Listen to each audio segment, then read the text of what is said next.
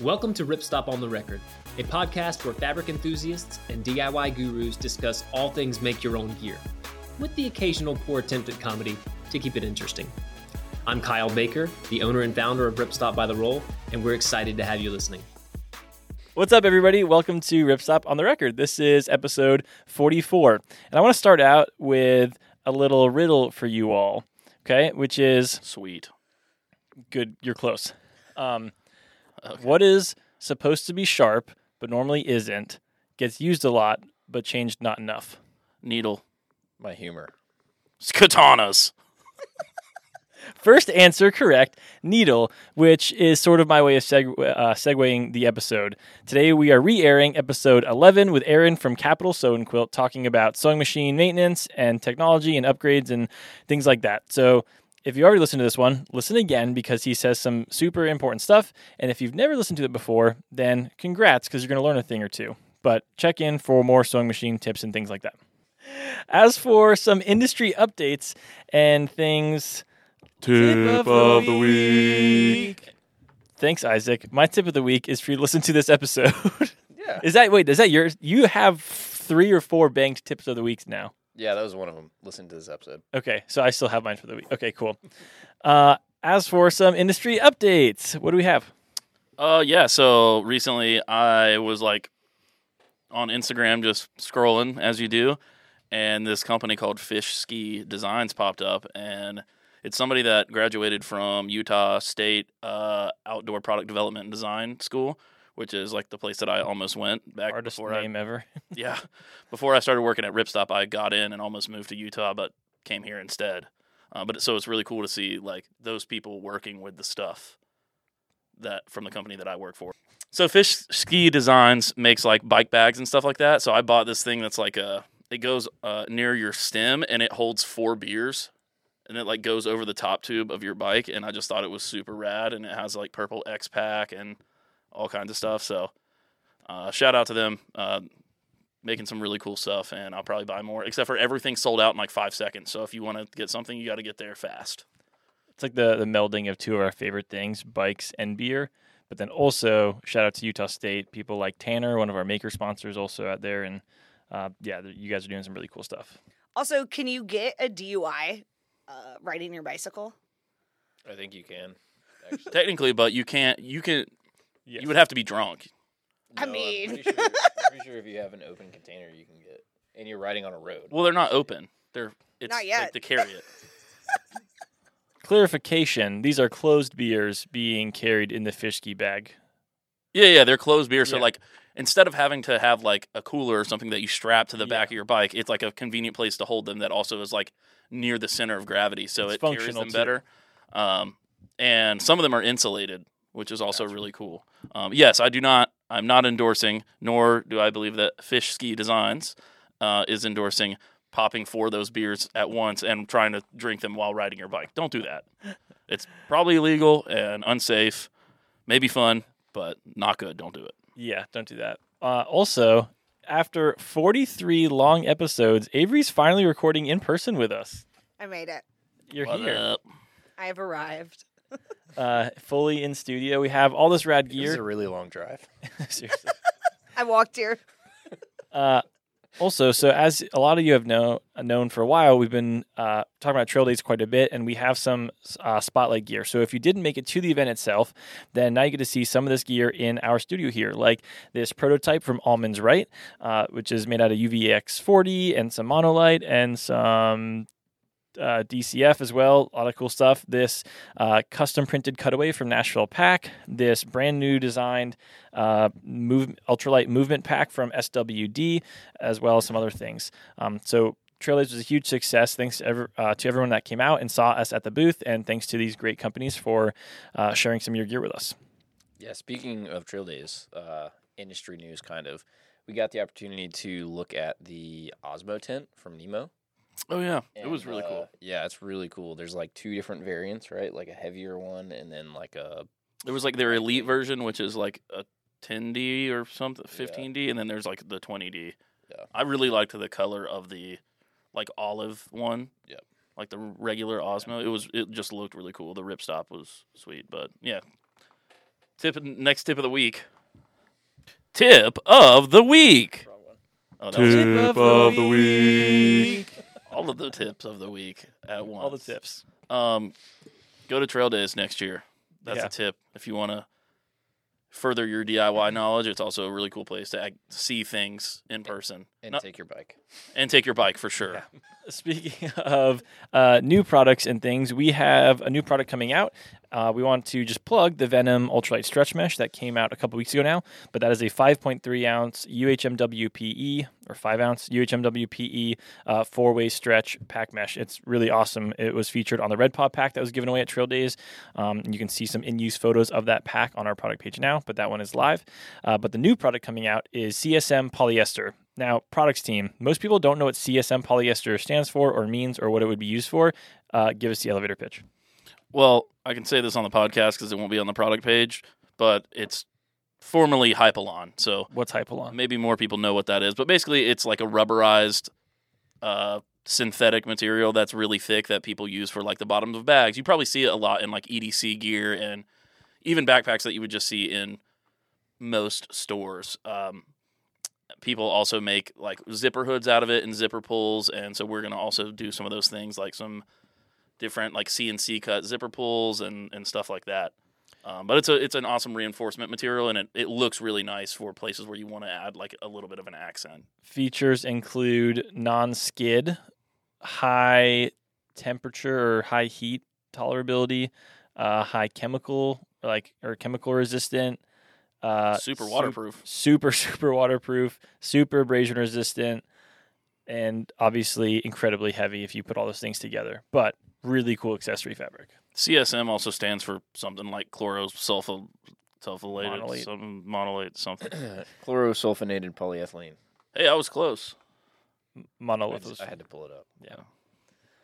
And finally, we just put DCF on the website, so hopefully when you're listening to this, there's still more available. However, it's being released the day that this podcast is released, so on Wednesday, May 25th, depending on when you're listening to this, it may be gone. But we are rooting for you, and they're working to get a lot more out very soon, so we'll get recurring shipments. So go check it out. That is the 1.0 DCF and the 1.43. So hopefully you get some. On to the pod. Joining us is Aaron. He is the manager of Capital Sew and Quilt. Aaron, thank you so much for joining us today. Thanks for having me. I'm excited. Aaron, tell us a little bit about Capital Sew and Quilt while we have you here. Well, we're a dealership. You walk in the front door, and we start our service immediately. We're a service center for sewing machines, but we're also an education center, and a sales center for top of the line and pretty incredible machines. I love that. One of the first things you mentioned right away is an education center for people. That is so much a part of what we do and why we're really excited to have you here, because we want to give just a little bit of education to those people at home with their sewing machines on how to use their machines and what to do with them. But first, how did you get into this job? I mean, it's maybe not something that a lot of people have heard of. So I'm third generation. My dad has a sewing machine store, and my grandpa had a sewing machine store, and my grandpa had a sewing machine store before him, and they just kind of passed the knowledge down. And we were a sewing machine and vacuum store. So I actually started as a vacuum technician when I was about, 10 years old, and just kind of worked into sewing machines and just grew up around it. And here I am 21 years later. That's awesome. That's so cool. So it was largely something that you were around from a very early age. Yes, definitely. Yep. I've seen a lot of sewing machines. That's awesome. So all of your knowledge, like you said, has just come from being immersed in it in your everyday life. That's how you became a pro. Right, exactly. But I mean, I've also been through, Brother. Brother's just one of the brands that we sell, but I've been through technical trainings as well. But the majority of the knowledge that I have it was all passed down, just passed down through my dad and some YouTube. YouTube's great. I love that. So what machine do you work with personally? Is it one certain type or brand, or do you work with many different types of machines? We're pretty much home machines. I sell Brother brand, Elna brand, and Juki. Juki is like a long-standing commercial. You guys probably are familiar with the Juki. I saw on your website some industrial-looking machines. I couldn't tell the brand; it was kind of a side profile, but yeah, the Juki is, gosh, they're an old industrial company with some really, really, really nice products. Yeah, we often have people like tag us in pictures of their sewing machines and ask questions, and there's resources online as well, like Reddit, and Juki is probably like the top 2 mentions of sewing machines. It's gotten really popular, and even more so with people making their own gear just because of how industrial it is and what it can handle as far as sewing. Yeah, definitely. They have a really good reputation for that. And there's a following for them called like the Juki Junkies. So they're definitely very popular. But so is Brother. I mean, Brother's got some technology that would blow your mind if you saw it. Cameras, literally, there's cameras built into their machines now. When you're doing embroidery logos and stuff like that, you can scan in your fabric and see it on the screen and almost get like a print preview. You can see an embroidered design on fabric before you stitch it out. Projectors project designs and stitches down onto the fabric while you're stitching. It's absolutely crazy. Coming from old Singers and Kenmores and old white machines and stuff like that to now, you wouldn't have believed it 20 years ago. That is so cool, man. You're giving us the extra deep dive that we don't even get on our side normally. That is so awesome. As somebody that looks at machines frequently, you could say, for somebody looking to buy one, we have a lot of beginners. People are getting into DIY. What are some features that you would tell somebody just like, hey, these are things that you want to look for in a machine that you're looking to buy? Well, it really depends on your budget. Some people are going to be working with, the $100, $200 budget. Some can be in the thousands. In the very entry level, you want to keep it simple because a lot of machines in the $100 to $200 price range, you're either going to get technology or you're going to get metal.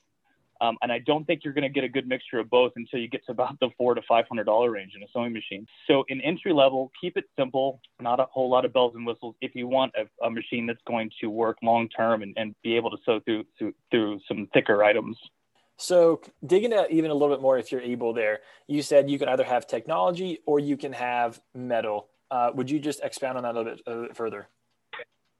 Well, I'll give you an example. So the machines that we sell, I'll take Brother, for example. Brother's done a really good job because they have been able to keep a $100 machine on the shelf, accessible to somebody who has a limited budget. Let's take it back 30 years ago. A good home sewing machine, which is going to be simple in technology, was about $300. I mean, for a good solid machine that was nice metal, is going to last you 20 years, it's about a $300 machine. Now fast forward 30 years and you think about the way things have gone up in price. How do you keep a machine in a $100 price range? You got to sacrifice on some of the more expensive materials, the metals and things like that. So you pretty much you're going to get a lot of plastic in the $100 range is kind of what I'm getting at here. Without trying to sound discouraging to it, because they're good machines. You just can't maybe go through the thick layers and stuff with them as much in the entry level. That's kind of what I'm getting at there. Does that make sense? Definitely. No, I think that helps clear it up. And I like what you said in terms of that doesn't necessarily make it a poor machine. It just depends on where you're ranging, what your range is and what you're looking for. Exactly. Because, it just depends on what you're going to be doing with it. If you're going to be sewing lightweight fabrics and stuff like that and kind of just keeping it simple, those entry-level machines are going to be great. So what are some features of a machine that you might advise people to stay away from, if any? So features to stay away from. That's tough because my job literally is to show you features that you're going to love, right? So I'm a salesperson at heart. So when I look at a sewing machine, I'm wondering what you do and what feature I can show you that's going to just kind of make you say, wow, I want that machine. Gimmicky things, anything gimmicky. So Brother made I love Brother. So let me just preface this by saying I love Brother, but they made this cartridge machine where you could put your thread into a cartridge and then slide the cartridge down, and it essentially bypassed the normal threading of the sewing machine. But it was gimmicky and it didn't last very long. So anything gimmicky that just seems a little too good to be true, I would kind of maybe stay away from.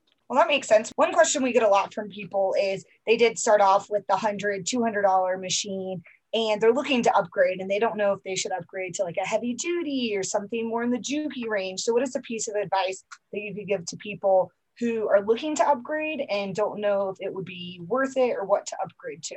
Okay. Yeah, fair.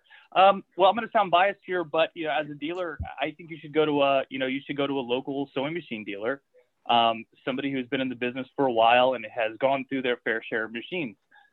So as we're a family-owned business and we like to develop relationships. So we have gone through and made sure that we're going to sell you a product that you're going to love. It might not be as cheap as some other places, but we've made sure that it's going to last, and we've tested them.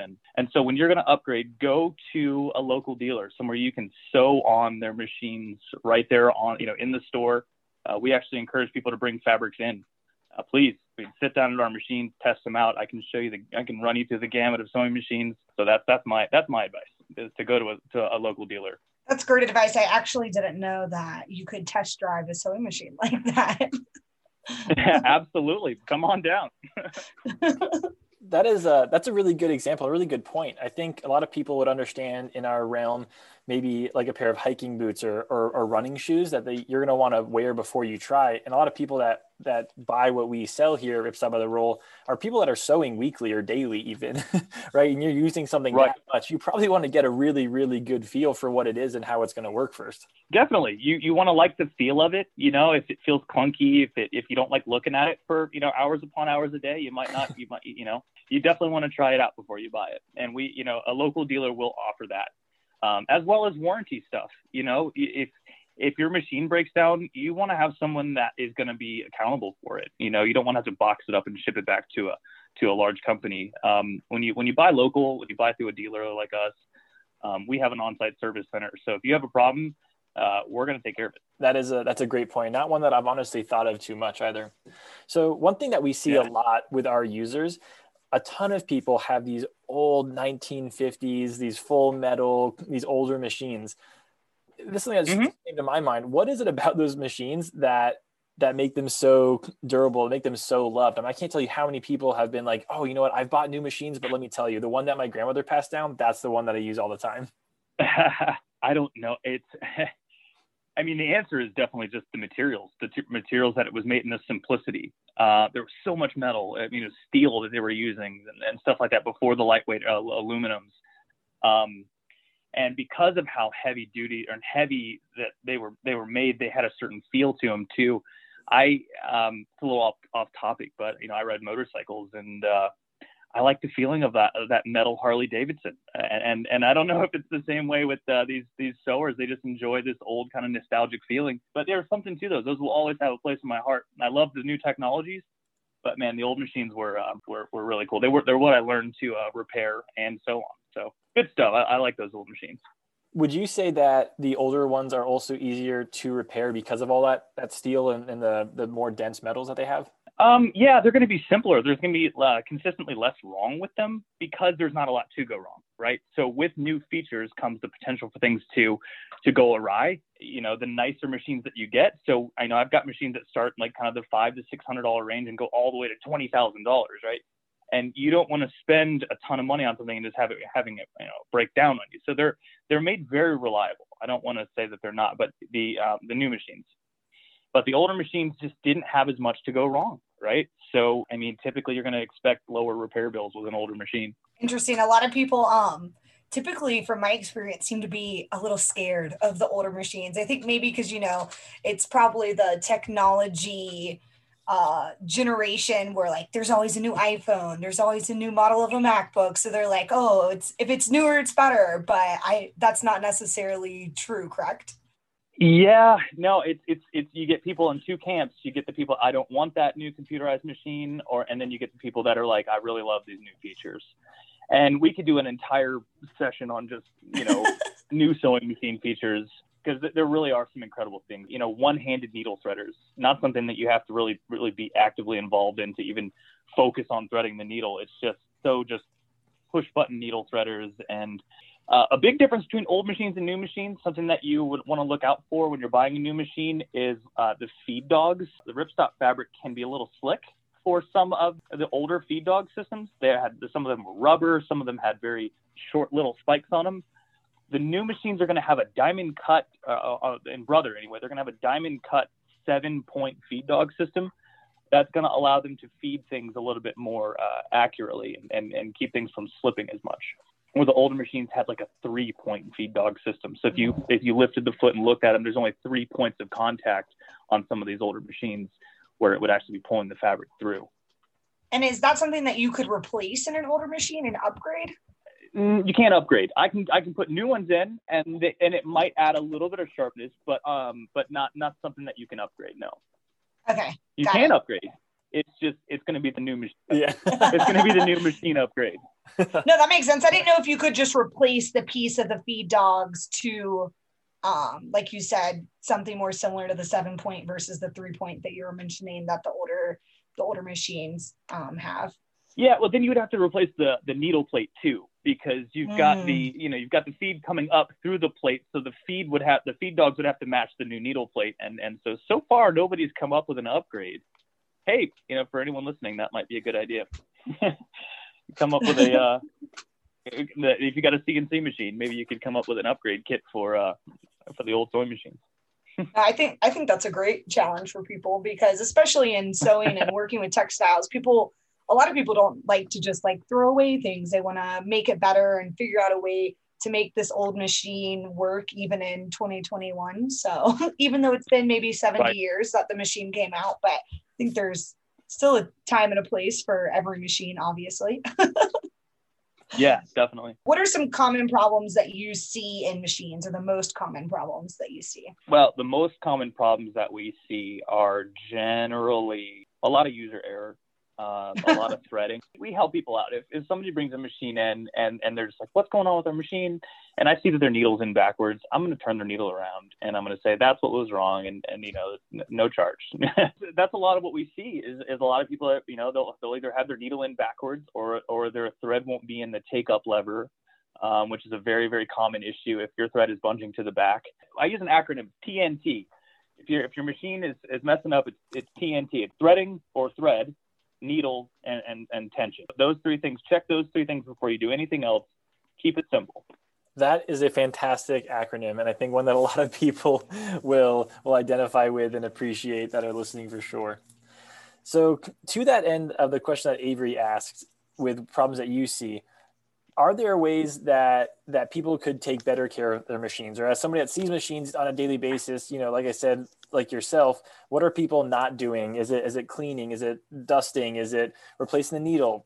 How can we take better care of the ones that we have at home? Yeah, changing your needles more often. That's going to make sure that you're stitching, that your seams look better. Making sure that you're matching the needle point to the fabric that you're using is very important. Cleaning your machines, definitely, depending on whether you have a vertical, more industrial bobbin system or a horizontal bobbin system or an oscillating bobbin system. You want to be removing those bobbin cases, getting behind there with lint brushes. I don't recommend using canned air unless you know what you're doing with it, because what you can do with canned air is kind of blow the dust back into the machine. And a lot of our machines now are so difficult to get apart, you can't get that stuff back out, and it kind of will get in between teeth of gears, and it'll get in places that it doesn't need to be. So anytime you can brush or vacuum the dust out of your machine, you're going to be better off than if you use canned air. I see. That makes a lot of sense. So I think just to reiterate for anybody listening, it's kind of like a removal of that dust instead of just dispersing it in the machine. Right. And when we do it, we actually pull all the covers off. So of course I have a big air compressor back here. It saves me money on and buying little canned air cans and stuff. But but when I take all the covers off, there's nowhere for this dust to go but out, right? So I blow them out in the back. But if you don't have your machine taken apart like that, you're just going to blow the dust back into the gears and into the mechanism of the machine. So I would recommend to use like a vacuum cleaner or just a little paintbrush or something to get the dust out. Sure, that makes a ton of sense. One of the most common questions we get, maybe weekly, is just, hey, what needle and thread should I use with this fabric? We've put different guides out there for different fabrics, but is there a way that you think of your own side or what you tell people and kind of a method or template system for being like, hey, this is the needle and thread you want to use for this weight, What do you recommend to people for that? I knew you were going to ask me this. Okay. This is something that, I don't do a lot of sewing, right? I'm more on the machine end. I have employees here that could just talk to you all day about this. So, but my recommendation, and I guess all the packs of needles on my wall, if you look at the back of them, it says, "Oh, it's for this fabric," and so that's a helpful guide that most of them are gonna, our needles are gonna tell you what they're for. The larger the number, the larger the eye of the needle, and so that it can kind of accommodate a thicker thread. A mistake a lot of people make is just because they're going through something thick, they tend to use a needle that's too large, pokes too big of a hole, and actually, I know this might sound crazy, but a needle's supposed to break when it's dull. It's the thing that's supposed to break, right? If you use a needle that's so large that it can't break, and you have like kind of a more entry-level machine, it's actually going to be harder on your machine than if you were to just use a smaller needle. That's really interesting. Does that make sense? I think so. I'm going to reiterate that just to make sure I understand and everybody else gets it.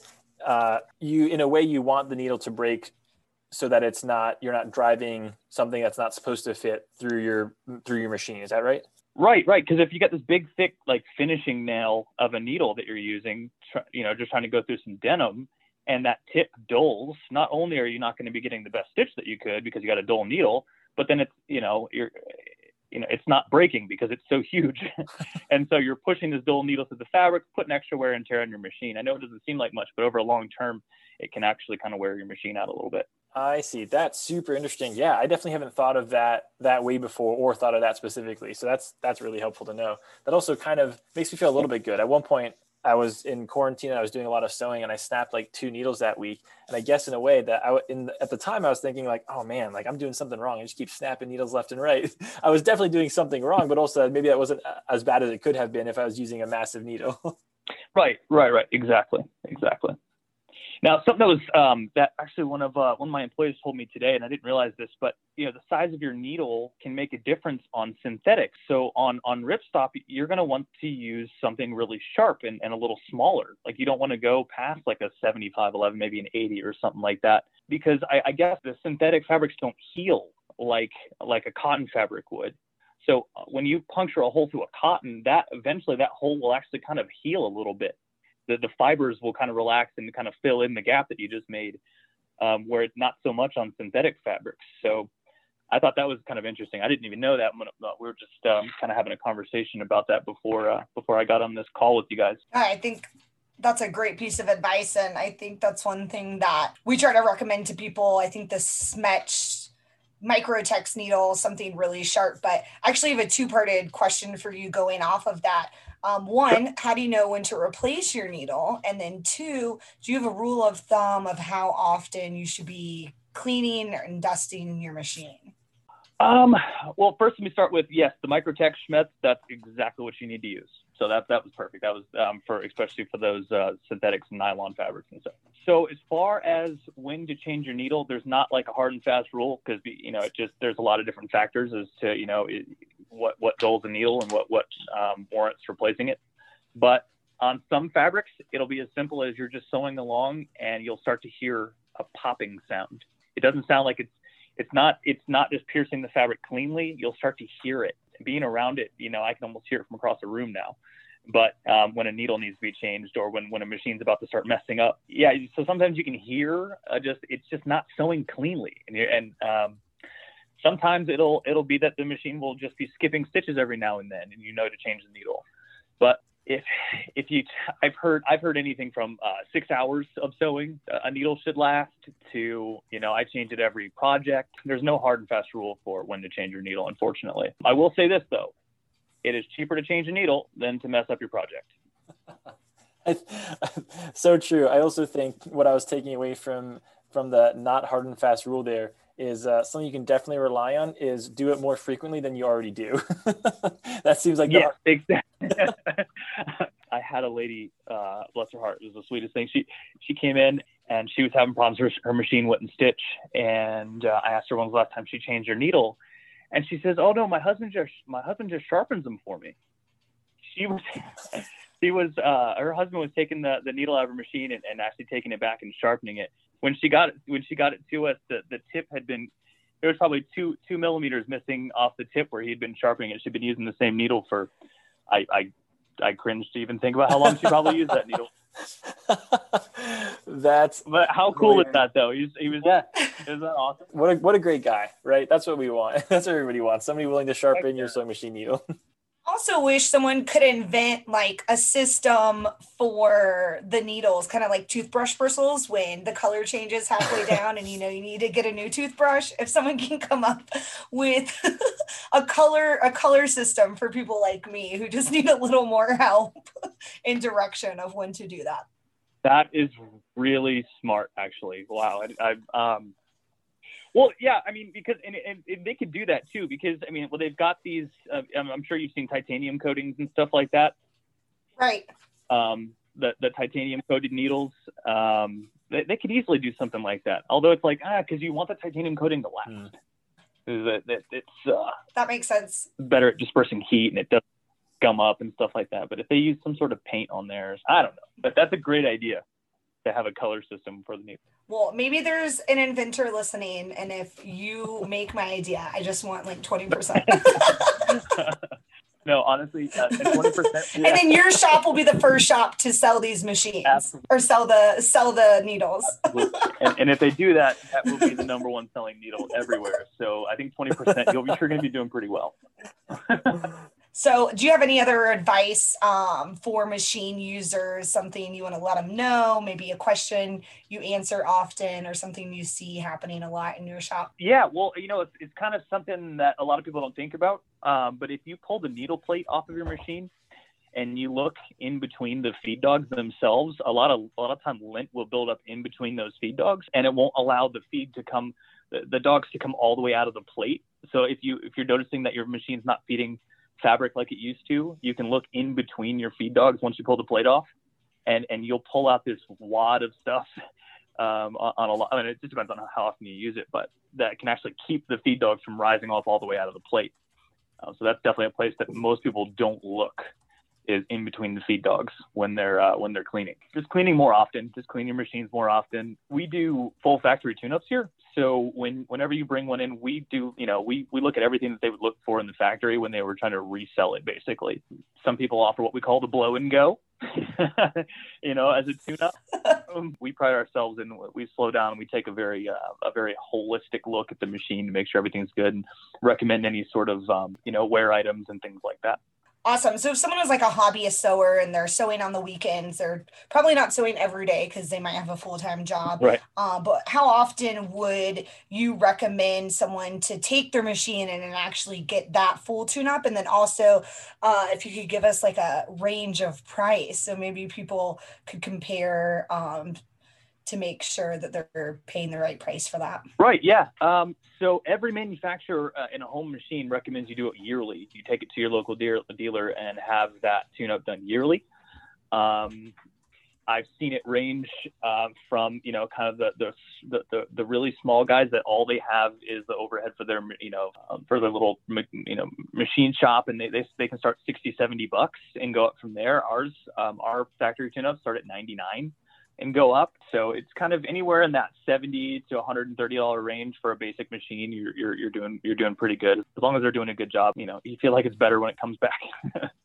No, awesome. That's a great recommendation and a reminder, because not something that I was aware of, and I've been sewing for quite a while. So I think everyone that starts sewing needs to listen to this, because I've been going at it for 10 years and I don't want to tell you how many times I've changed my needle. Right. And you're amongst good company there. You're the amount of people that don't bring their machine in often enough.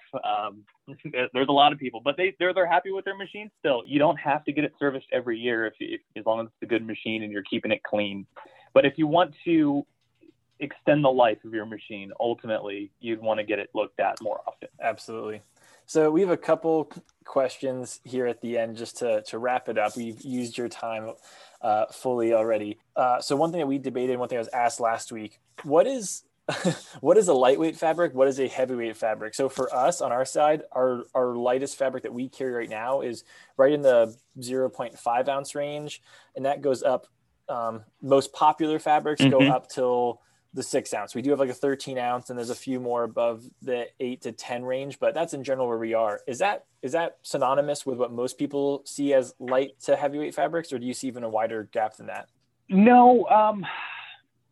Can you give me a comparison? What would I compare your 13 ounce, like your thickest fabric? What would I compare that to? Let's just say in terms of like, would it be like a canvas? Yeah, it'd be close. Our 13 ounce fabric is a Moto denim by or with Dyneema. So it's a very thick, just denim weave fabric. It depends on the, how many layers you're sewing through. And it also depends on, the machine. Some machines will laugh at that, they're just going to just sew right through that. No problem. Other machines are going to struggle. And so, but as far as like a home machine, okay. Yeah, that's a pretty good range. I'd say that's what most people are going to run into. And then this was a question from our general manager Carter here. He just wanted to know, he was excited to hear from you. He just wanted to know what are some of the coolest features that you see in the shop right now? What are coming out in sewing machines? What's just really intriguing that's coming out? Well, like I said earlier, the projection technology where before you stitch, the machine will actually project the stitch onto the fabric in the exact size and position that you want it, so that you can just kind of follow it as a guideline. Also, if you're making kind of modifications, you're like, oh, I want to see what this stitch would look like if it was a triple stitch and it was 4 millimeters long versus 2.5. You can actually see and make those changes right on the fabric and see it before you stitch it. Brother is kind of, oh wow, yeah, it's really cool. That's on the Brother XP2 Luminaire. That is a really, really, really cool machine.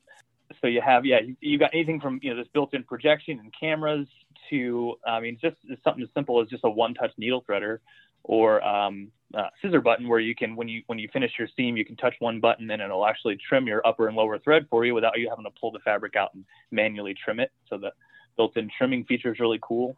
7-point feed dogs, diamond cut feed dog systems, built-in walking feet. Those are really cool. So if you're having problems with your later shifting, there's a lot of machines that'll actually have built-in even feed systems. So instead of just feeding the fabric from the bottom, like most machines do, these actually have a system built in that mirrors the lower feed on top. So you've got 2 feed dogs pulling the layers evenly. And so your seams and everything match up better. Your fabric doesn't slide as much. Awesome. I think my next question you might have actually just answered, but one question we get and have gotten a lot in the past week is about walking foot machines. So my question was going to be, what is a walking foot machine good for? And then how does that differ from a walking foot attachment where they sell the lead attachment, you can change out the foot and just change it to that walking foot? No, this is an awesome question. I love this one. So because I sell a couple of machines, I sell multiple machines that have even feed systems.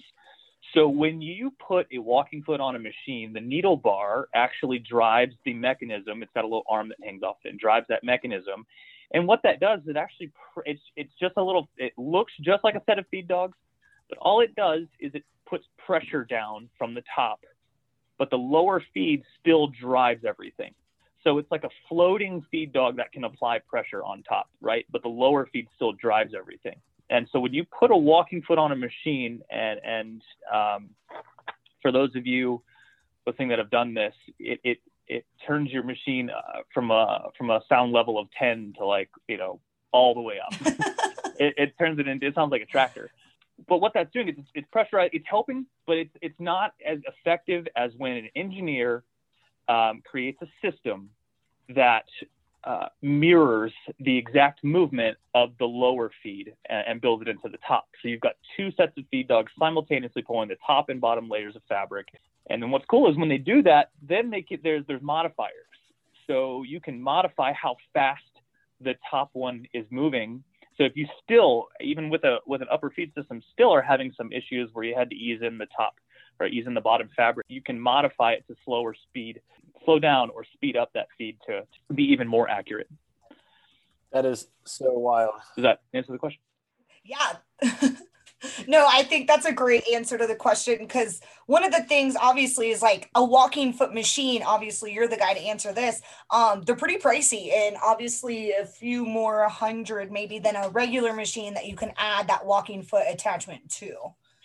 Right. Yeah. You can find walking feet on Amazon for $19, $20 or something like that, that you can bolt right onto a low shank or a high shank machine. But yeah, to get a machine that has got a built-in upper feed system is expensive. Not so bad if you go commercial and you just do like a walking foot from Juki or Konso or like one of the more industrial companies. But if you want something that's like more in the home market with that built-in even feed or that built-in feed system, it can be really pricey. Worth it though. I don't want to say it's not worth it. It's definitely worth it. You should totally come by and check it out. To that end, Aaron, Avery and I we're building this fun list of people that we need to go visit. We get to talk to some of the coolest people in the industry, from people out in Colorado and Idaho. And I think we have to add you to this list, but you might be the most likely person, seeing as you're just a couple miles away for us. So we're going to have to come to Capital Sew & Quilt. Seriously, come on by. We'll bring you some of our fabrics so you can see those as well.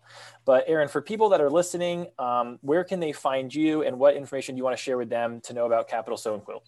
Yeah, so we're on Facebook, Facebook, Capital Sew & Quilt, capitalsewandquilt.com. We're in the process of, expanding our online business so that we can bring some of our machines to sell online. So yeah, we're here in Cary, 107 Edinburgh South Drive, Suite 111. Yeah, that's definitely come see us if you're in the area. Awesome. Aaron, thank you so much for your time today. It has been fantastic to talk to you. I've learned a lot, and I think everybody else listening can say they've learned a lot as well. We're really appreciative that you spent this time with us. Thank you. Well, good. Yeah, no, it's my pleasure. Fantastic. Well, Aaron, we'll talk to you soon. Hopefully we'll see you soon. Have a good one.